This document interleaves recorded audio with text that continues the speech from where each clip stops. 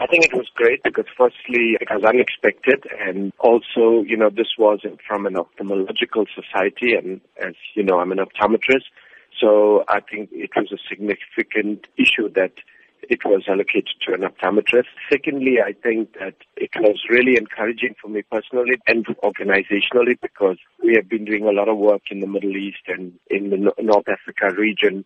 And over the years, I've partnered with various organizations, and we saw this as an affirmation of the positive role that we have played in the Middle East region in ensuring that people don't go blind or remain visually impaired.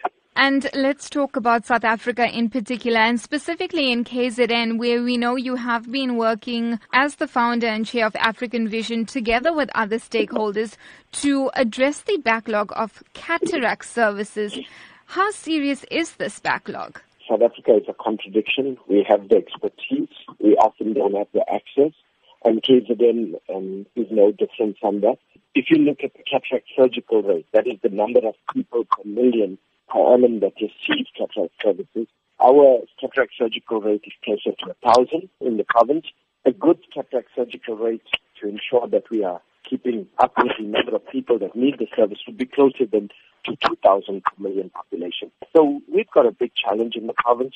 Fortunately, through African Vision, we were able to bring together all the civil society players, but most importantly, we were able to get the full cooperation of the provincial government to make a small impact on trying and addressing the severe backlog that exists. You're also the campaign director of Our Children's Vision, working to expand eye health services to children in particular.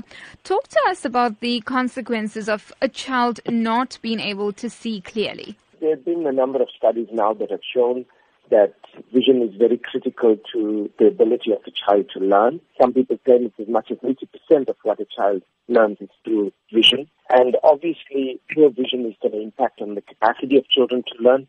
And particularly with poor children, it's going to impact on the capacity to earn later in life.